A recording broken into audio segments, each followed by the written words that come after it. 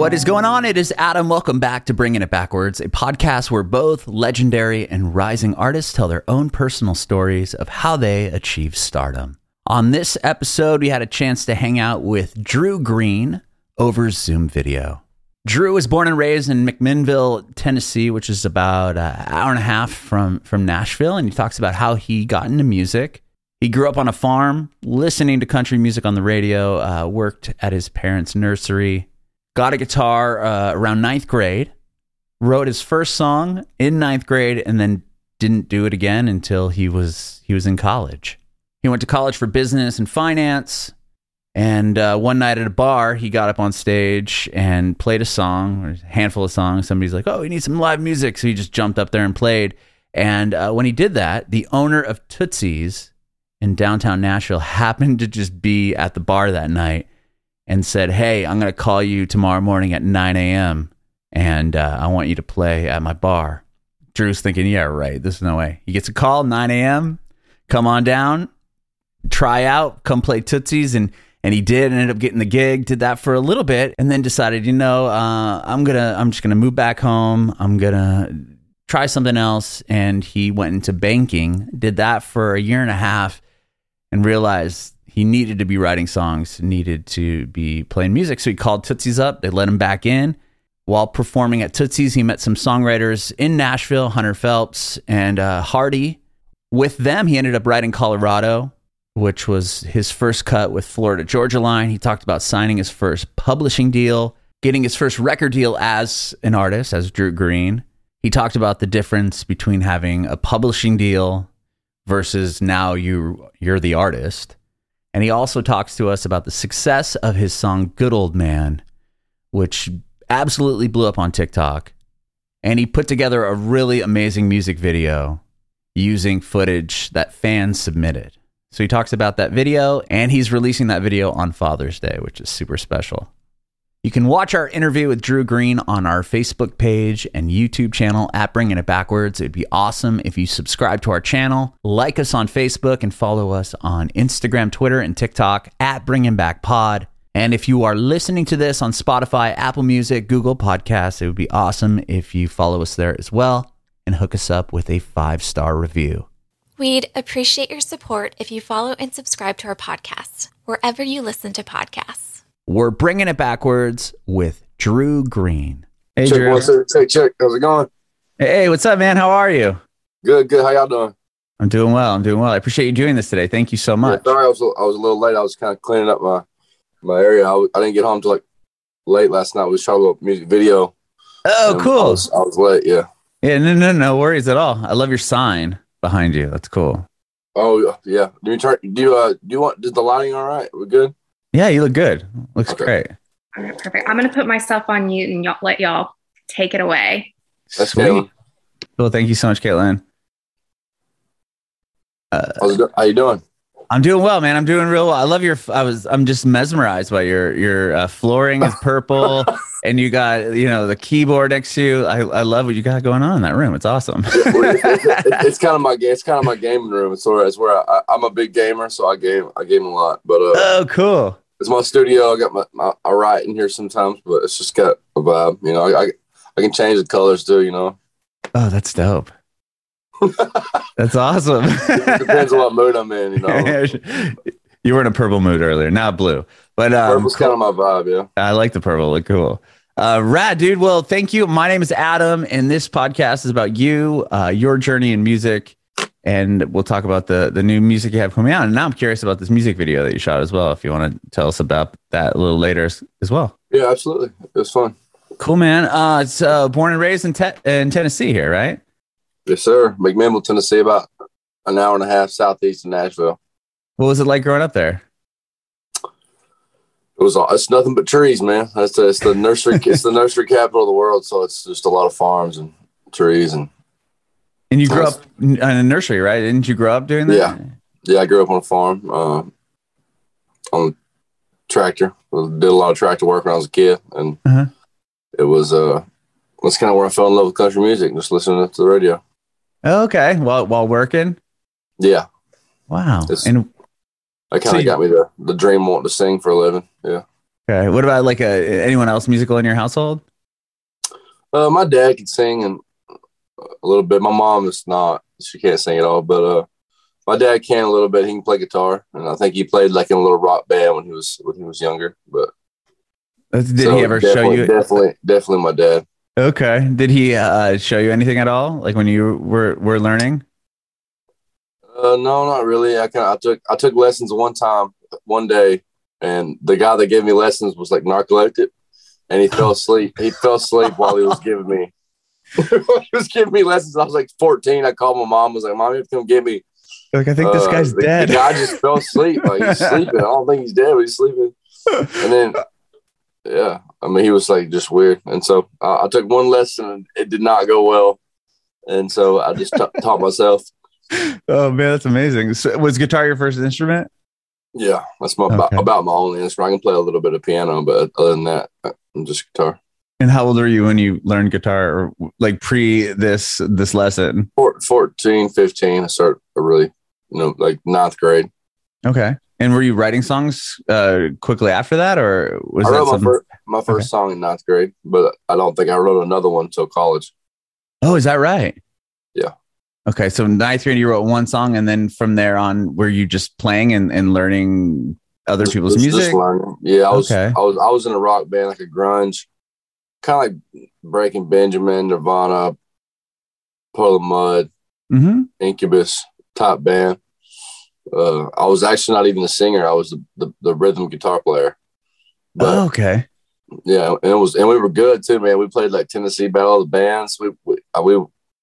We played with Taylor Swift one time. Did you really? Yeah, she was 12. She was like 12, and she might have been like 14, but I was probably 18 at this time. That's so wild. My last year of high school, yeah. So did she have records out or anything, or was it this like? No. This sounds like she was like very young, very early on. Right, she was very, very, very new. And we played somewhere, and it might have been.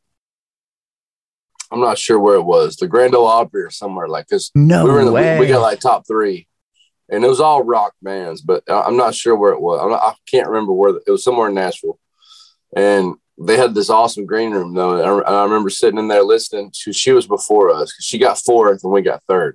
And so now you can hold that. You can hold that up forever, right? We're in this Battle of the Bands. Taylor Swift. Yeah, and we're listening to her on the thing, and I was like, man, it is packed out there. Like there was just people there. There were people singing her songs, and it was Tim McGraw, and it was literally a month before, like she really, really blew up. Yeah, and oh wow, so she was playing the song Tim McGraw, and people knew it. Oh my gosh, that's so crazy. I was like, I don't know, but I think she's got some fans. Like she's got some people here to see her, and then she got done. And it was our turn to go on stage, and it just like cleared out. Like there was no way, because we didn't have any fans. We were just a band from McMinnville, and well, yeah, she was playing hometown show for the most part. Everyone was there to see her, and it was awesome. It was cool to see how big. She walked backstage, she had all these cameras on her, and I was like, I don't. I was like, well, it's gonna be crazy when we get done. Like it's gonna be. There's gonna be cameras. There's gonna be stuff everywhere because I didn't know any better. I just thought I was like, wow, I bet the guy who wins first gets like all kinds of people on him. Wow. But that's nuts that she didn't even win, but with the crowd and the camera ops and everything else. Yeah, it was sponsored by like Ernie Ball strings, and it was a rock show, Sure. That's so crazy though. That's awesome. So that band, you weren't writing, you were just playing guitar? Yeah. Okay. It's and I did write a little bit with the singer, but I just love music, man. I love all kinds of music. So did you go to college to pursue music or something completely different? No, I pursued business. And then I met my wife, and my wife was a nurse, and she had a year left, and I was done. So I was like, I changed my major to finance. So I graduated with a finance degree. So I'm like a finance degree, and I'm like one class short of a business degree. But, ever think about going back or no? Absolutely not. Yeah. I love that. Great answer. Were you going to college in Nashville or? I went to Tennessee Tech in Cookeville. Okay. Yeah. So I was in a fraternity. I probably learned more in the fraternity than I did in school. Sure. started singing downtown at Tootsie's, Nashville. Yeah, you got that. Yeah, tell me about how you got that, because that's like, I mean, that place is obviously legendary. To get a gig there, a frequent gig playing there, that's so crazy.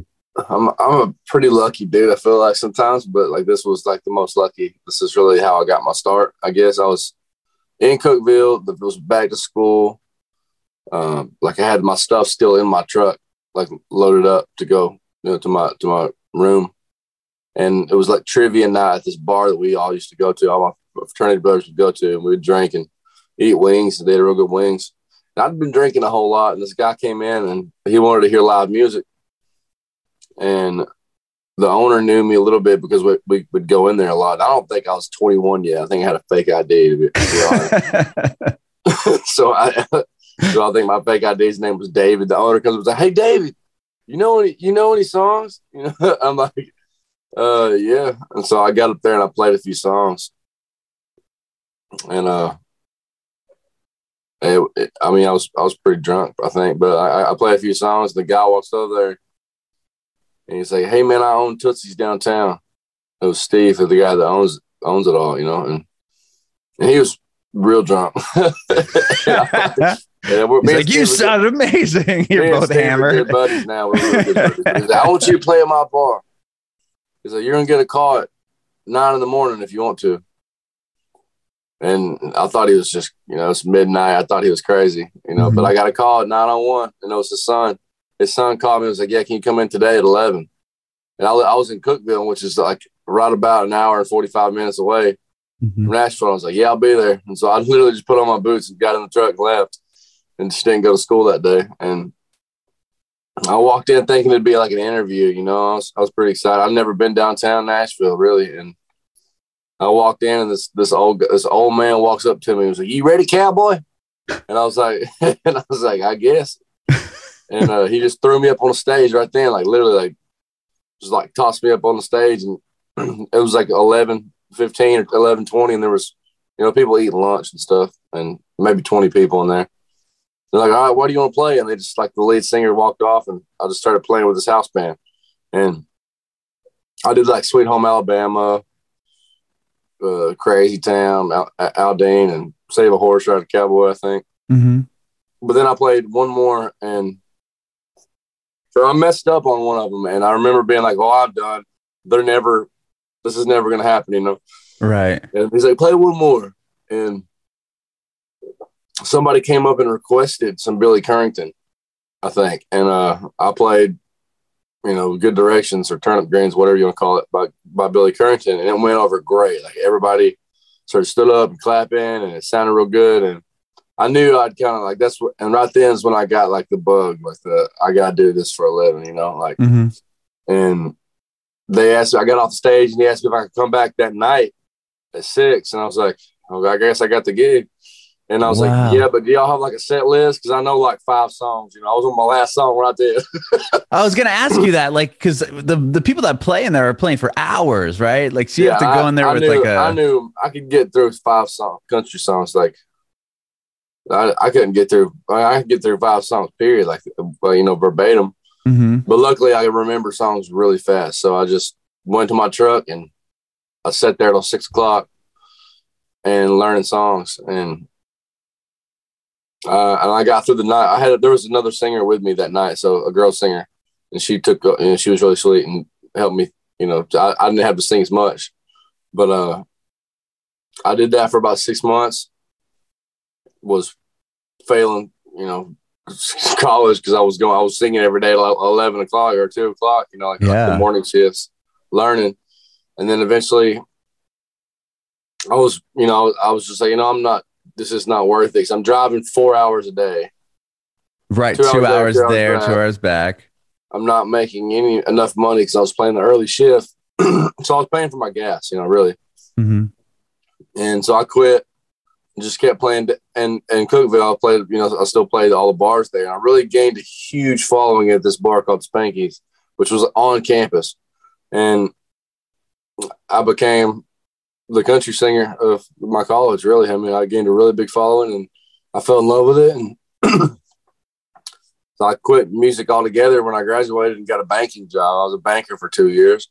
Mm-hmm. And I knew I'd been talking about it with my wife about playing, continue. I still played at Spanky's, even after college, like once a month, I'd go down there and play. So when you were doing those shows at Spanky's, were you also playing original songs, or was it just covers at that point? I had maybe 3 songs that I had wrote. I really wasn't into the writing. The writing took a really long time for me to really, I guess I'm still very picky. So it took me a long time to write a song by myself that I really liked. Mm-hmm. But no, I was playing mostly covers, and I recorded a little EP of the 4 songs that I had ever written. and I sold like 2,000 of them. Like in college, I had a really big following, and I thought that was a lot, so that is a lot. Like, I'm not gonna do this. I'm not gonna do this for a living if I've got this big of a following at this little tech campus like this. And my wife was 100% on board with it, and I'd been working at the bank for a year and a half, and I just got promoted to like manager and trainer. I was going to have my own branch and everything. Like I was 24. So like at a really young age, and, and I enjoyed the bank. I was good at it, and I liked it, the social aspect of it. But I quit. I walked up there to the boss's office and told him straight up, I was what I was doing. He supported it, and I'm still friends with the bank. And I called back up Tootsie's, and he remembered it'd been 2 years since the Tootsie's thing. And he remembered me, and he said, "Hey, cowboy." and I don't know how he remembered me. I guess he still had my number saved. And I walked into like the best gig down there. Like there was somebody that just called out that day or something. And I walked into the 6 o'clock gig on the second floor of Tootsie's, and I stayed there for 4 years, man. I mean, he kept me.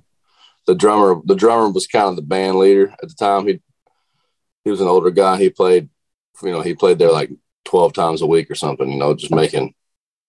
I mean, you make 6 figures down there if you play that much. Do you really? I mean, yeah, that place is always rocking, and wow. And so, I fell in love with it and fell in love with entertaining, and I met a guy named Hunter Phelps, who's a huge songwriter, and probably the biggest songwriter as of today, I think, right today. And he heard a song that I wrote for my wife for my wedding, and he came to my house. He asked me if I wanted to write, and I said, sure. I never have, but sure. And he came to my house the next day, and I was upset. Ever since that day, I was obsessed. We wrote a good song that day. And I think we wrote a bunch of good songs ever since then. We wrote every day for a year, and I loved everything we did together. And I'm actually fixing to cut a song that he wrote and sent to me recently, so I'm excited. Wow. Whoa. So you played a song that you had written? Yeah, full circle. Yeah. So you wrote a song for your wife for your wedding? Is that what you said? For sure, yeah. That's so awesome. Actually, it was like 2 days before my wedding, and one of my groomsmen was like, "Man, what'd you write for the reception? Did you write like a wedding song?" I was like, "No." And he's like, "Dude, you're a singer. You gotta write a song." And I was like, "Dude, you're right." And so I sat down and I wrote it like 30 minutes, and it's still one of my favorite songs too. Like it's just real as it gets. It's called Try. I haven't put it out yet. Maybe one day. That's so cool. Some people think I should still put it out, but I think you should. That's what a powerful song.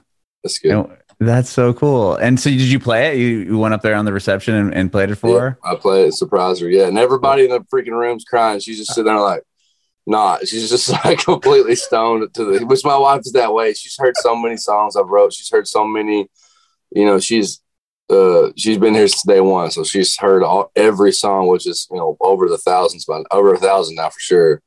And she's just, not dull to it, but it's like, she knows that I'm a songwriter for a living, that I can manipulate a song into, somebody else might be crying, but she's like, I see what he did there, She sees it. She's like, I see this. Yeah, she knows. Oh, wow. That's cool, though. I mean, how cool and how special, especially, you have everyone crying in the audience. That it must have been a real powerful song. It was great. It was good. Wow. And you got like, what would you say, like after writing with this person for a year, you said you guys wrote songs for a year straight. Yeah. Was there like a cut that you got or a moment that kind of continued on, or did you get picked up by a publisher or something? What was like the first? Well, it's actually like perfect right into the next segue of like we wrote for a year, and he signed with Ashley Gorley, who's on paper has the most number one written songs in the country ever. And so wow. He signed with Ashley, and Ashley's awesome. And I was like, wow, that's like the biggest publishing deal you can sign probably. And I was a year behind Hunter already, you know, and he had a bunch of friends, and I was making a lot of friends too, writing songs. And me and Hunter met with one of his good buddies was Hardy, Michael Hardy. And we were at a bar after we'd all wrote one day, and I had this idea that I'd had for a year. I'd pitched it around. Nobody liked it. And that's about like the last idea I had in my phone at the time that I thought was worth writing. And I pitched this idea out while we were all drinking at Brewhouse West, and Hardy loved it. And we went to Hunter's house. He lived right next door. So we went to Hunter's house, and we wrote it. And it was a song called Colorado, which happened to be my first cut with FGL. Yeah, that's huge. And so that's what kind of got me into the publishing world. Like I signed a publishing deal, which was great because I'd always wanted to sign with Brett James at Corman. I'd met with him, 2 years before that moment. And I remember coming home 2 years before that. So I told my wife, I was like, if I ever get the opportunity to sign with anybody, I want to sign with Brett. I feel like something my gut tells me to sign with Brett. I don't know why. Because not saying they're all the same, but you kind of get the same. You don't really know. When you're meeting, when you have a 15-minute meeting with the publisher, they're all the same, Right, so, right. Everyone's telling you what you want to hear, right, I'm sure. Right, yeah. And so my gut told me to go with him, and I met back up with him and I signed my publishing deal with him. And then a year later, I just asked him if he wanted to get breakfast because I hadn't met with him in a while, and wanted to show him some songs that I planned on pitching to, like, Kenny Chesney or some of the ends that we had at our company. And he's like, man, I think you're ready. He listened to all of them in my truck and was like, I think you're ready for a record deal if you want one. And we never talked about it. I signed a week later with Sony. It was pretty in Bill of 40. So it was pretty crazy. Wow. How fast how from the publishing deal guy who was going home being like, I gotta get more cuts. I gotta figure something out because this just ain't working. Like, I mean, I'm broke. And right.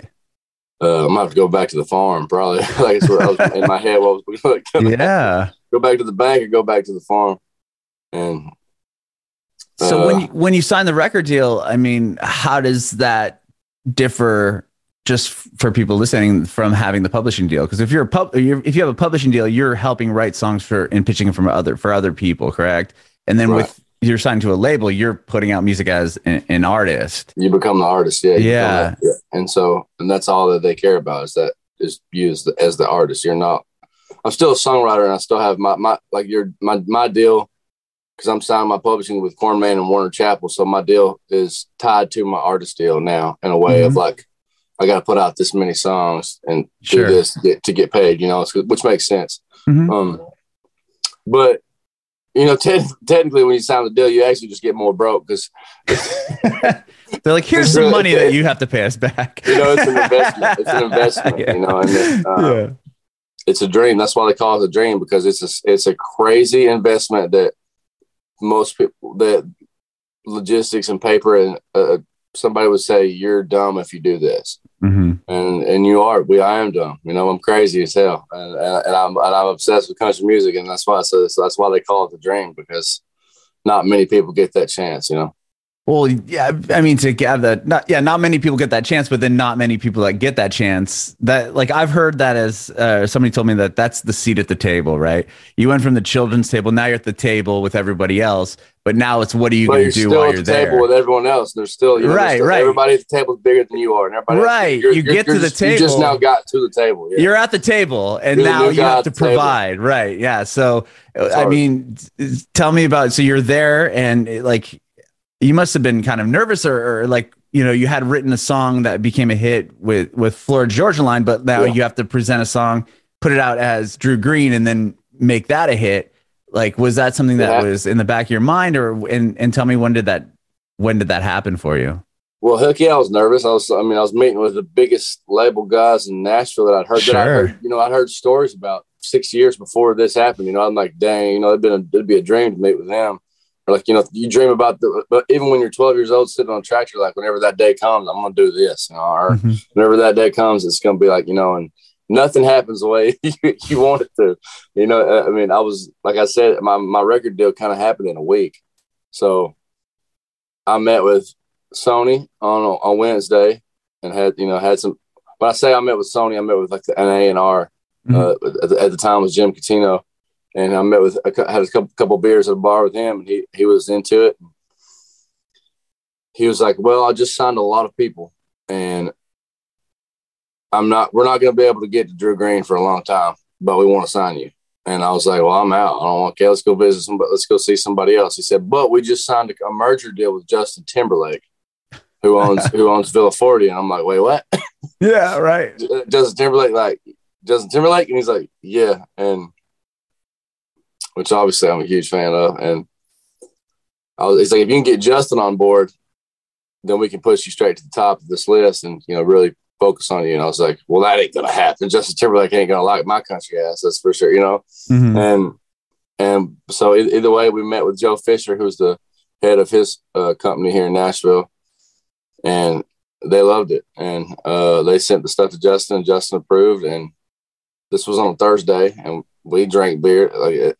We drank a bunch that night. It was probably 11 o'clock. Headed home, and Brett's like, it's going to be 3 months probably before we hear anything about this.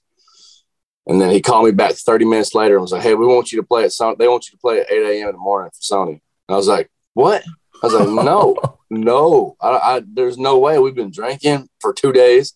Right. I haven't had any practice at what I'm going to sing as being an artist. I'm a songwriter, so I don't even know half the songs that I've wrote. I'm with a track guy. I don't even know how to play.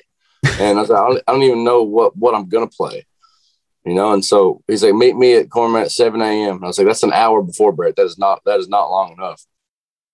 But we met at 7, and I wrote a song that week called Dirt Boy that just, I don't know. Once again, my gut told me to play it, and I played it for Sony that day and for Brett that day. Nobody had heard it. Nobody. Nobody gave me the okay. I just did it. Wow. And they stopped me halfway through it and gave me like a verbal deal, kind of like offer. That's crazy. It was cool. It was emotional. It was awesome. It was like the dream. And I think that answers your question. I'm not sure. No, definitely. That's crazy. That's so awesome. So yeah, so you get a deal, and then obviously you went from the table to now you're invited outside, after the table. You were at the table, and then you proved yourself. Luckily, being a songwriter, we had so many songs in the pile of songs that we need to record, songs that we want to get out there, songs that Sony was like, yes, this is a great song. They've basically just gave me the reins and saying, Drew, go do whatever you want. Mm-hmm. Like when it comes to recording, just because we've recorded and wrote so many songs already, I have so many demos, whereas most, not in a bad way, but a lot of guys who are getting record deals have one song. And sometimes, in some ways, that goes to hurt me a little bit. Because I say, well, which song do we go with Drew? I don't know. They're all like this, So in some days, I feel like that might hurt me. But then at the end of the day, it's like, it's all about my saying is it's all about the song, and the song will take you as far as it wants to. Uh-huh. And so I'm just continuing to believe in that and letting my songs do the work for me in a way of I've put all my work in a room in a box writing for 6 years, and that paid off to get me here. And I'm just going to keep letting that song do its job. That's my word. I don't know how far that'll take me, but that's what I'm going to try to do. Well, no, I think that's a great point that or something interesting that you just said, because I was going to ask you about that, because you'll have, Good Old Man, the newest one that you've released, right? It had that TikTok success, right? Then it blew up on TikTok. But there's a lot of people that are doing that, or not a lot of people are doing that, but there's artists that's happening for. And then the A&Rs and the labels are like, hey, you did this thing. But then they're the person that you just described as, okay, you have this one song. Well, now you just move to town. It's crazy. You've been grinding it out. You have like a catalog of songs that have millions of streams on them prior to that. Yeah. And then that happens. And so you kind of were already, you had the back catalog and the songs and the experience in this industry to when that landed, when that happened for you, it was just like, oh, cool. Like that's the song, like that's a song. It did it. Right. But you already, you didn't land in that position with nothing. Like you aren't like, oh, now what am I going to do? Like, I don't know how to, like, I had that one thing that worked. Do I just keep doing that? Or what do I try? Right. I didn't have to deal with that. Yeah. Yeah. Sure. Which is incredible. But seeing that, like, tell me, I'm just curious. Tell me about the success of having that happen and with that TikTok song or it's not a TikTok song, but the video. Like right. It's funny because with TikTok, it's about a moment, which is awesome. You know, it creates a moment. And as a songwriter and artist and someone who put, all that work into the song that made that moment, you want everybody to hear it from A to Z. You want everybody to, get that goosebumps and their hair stand up and that feeling. That's the dream. That's what we do it for. And whenever TikTok blows up a song with one line, which we planned, which was our idea, like it wasn't like it was TikTok's fault or anybody's fault. Like it was, I got a gift from God sitting in the back seat. And I'm going to need to be a little better if he's going to want to be like me. And that's the only line that we had the first one that blew up, like the millions of the things, like a 6-something million, and which is crazy. And what a beautiful line. And at the time, it was all accidental. It was all accidental. Like we thought that was a cool way to start the leak. We didn't know that it was going to do what it did. And like my point is that people hadn't even heard the chorus yet. Like drop it. The song's called "Good Old Man." Everybody's like, "Drop Gift from God. Gift from God's the best song ever." And it's like, man, y'all ain't even heard it yet. Like I don't even like. Are we really gonna put all of our faith in a line of the song, like praying that the rest of the song is good enough to do it? And it's challenging for not just me, it's every artist right now on TikTok of seeing the artist, like still being an artist on it, and not a content creator. There's a difference, and everybody does it different. Everyone does it different. And there's a lot of ways to do it because it's so new and fresh. And it's definitely the stage right now. The TikTok is definitely the stage for us right now. And and I'm just happy. I didn't even have a TikTok when I signed my record deal. I think I was probably the last artist they signed that didn't have that. A big portion of them signing them was because of TikTok now. And I had zero. And, so immediately because COVID hit a month after I signed my record deal. So I didn't have a TikTok. And so it was like, TikTok really blew up. Here's a phone, go get famous on TikTok. And it's like, what? So I went to that challenge. Like, well, no, I'm not dancing. Nobody wants to see me dance. That's for sure. So it's like, what are we going to do? So I just posted the easiest thing possible and it worked. Thank God. I became, I think the first guy singing his truck onto, just singing in his truck, and it worked. And that's part of my algorithm or whatnot now. So thank God it was easy, really sure. Easy. But wow. Yeah. It's interesting that you just had the one line on TikTok. I've talked to, I can think of 2 other artists off the top of my head that had huge hits from there. Where they just they were just testing out a piece of a song or and then it was like, it did really well. And then now they're like, oh, well, I better get to the studio to write a second verse. Yeah, I gotta finish it. Most of my stuff is already done, but it wasn't recorded yet. Sure. Wow. Well, that's so cool. And then with the video for the song, you were having fans and stuff submit photos with their kids, right? Yeah, it's awesome. I just got it back 2 days ago too. We're doing like a little Father's Day video for it, I love that. That's the first time I got really emotional with it. Actually, I mean, it's about my son. I wrote it for but at the same time, it's a happy song. Like I said about my wife. I'm a songwriter. I've been doing this for a long time, so it's kind of you get jaded from the emotional side of it. Sometimes you start thinking about the money side of it or whatnot.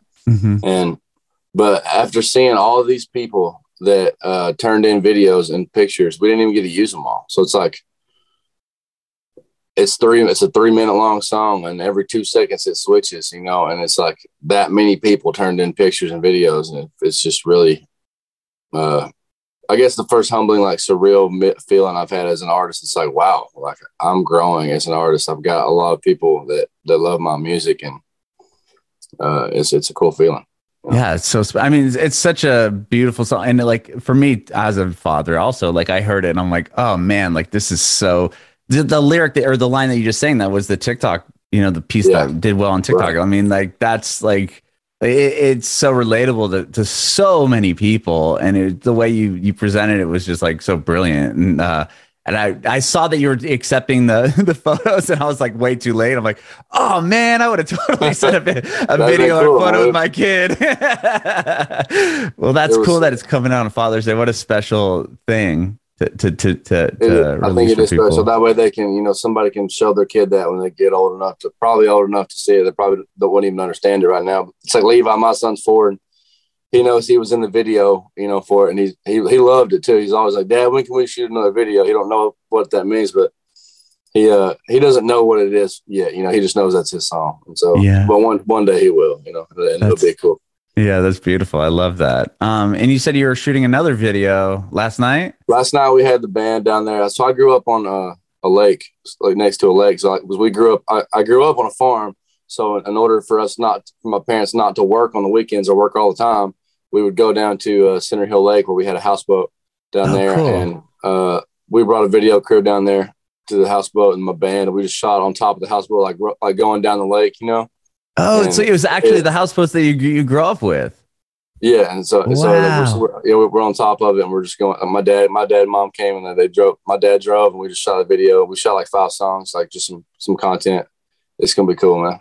It looks awesome. Incredible. Yeah, it almost looks like a green screen because it was like sunset, the mountains and the water, and it doesn't look real. It's pretty cool. That's amazing. I can't wait to see that, and I'm excited for Sunday with this video coming out for Father's Day. Oh, wow. It is a Sunday. Yeah, you're right. Yeah, isn't that wild? I know it's flying by, but thank you so much for doing this, Drew. I really appreciate your time today. Absolutely, man. Yeah. Sorry if I rambled a little bit. I'll ramble. No. That's the whole point of this podcast. That's what I love about it. I did radio for 17 years, and it's awesome. Cut everybody off in 3 minutes. Oh, talking too long. Shut them up. But no, this is I'll talk. Platform for artists to tell their story, and I love hearing it. And you have such a cool journey, and I appreciate your time. Absolutely. Thank you so much. Yeah, I do have one more quick question for you. Yeah, cool. Do you have any advice for aspiring artists? In my world, it's a little bit different. I would just say, if you want to be an artist, it's a long road, no matter what, and it's going to be a long. If you want to be an artist, you want to be an artist for a long time too. You want to be in the game for a long time, and the only way I would say to do that now is to write some of your own songs, or at least figure out what your sound is. You could be the best singer. I'm not even close to the best singer at all, but I found something that I was good at writing songs and making my own sound out of my songs. And it's a lot of trial and error of thinking, when you think you got it, you'll do something way cooler, and you'll say, this is it. This is me. And I think there's just a lot of people who are the best singers I've ever heard, and they don't have a clue what their sound is because they're just a good singer. They think it's just going to happen. Or they're just waiting on someone to come up to them and tap on the shoulder and say, hey, I want to sign you to a record deal. And that's just not how it works anymore. And you hear stories about that, not saying that it won't happen to you. And I pray to God it does. I wish everybody the most success in the world. But I think writing your own songs and being true to yourself and finding yourself is the most important thing to do, especially if you're just inspiring to be an artist and you're not. I would say move to, if you want to be a country music singer, move to Nashville. That's where there's three little streets. It's a small town. It's huge, but it's a small town when it comes to the music industry. And we're all here, and it's really hard to do it somewhere else.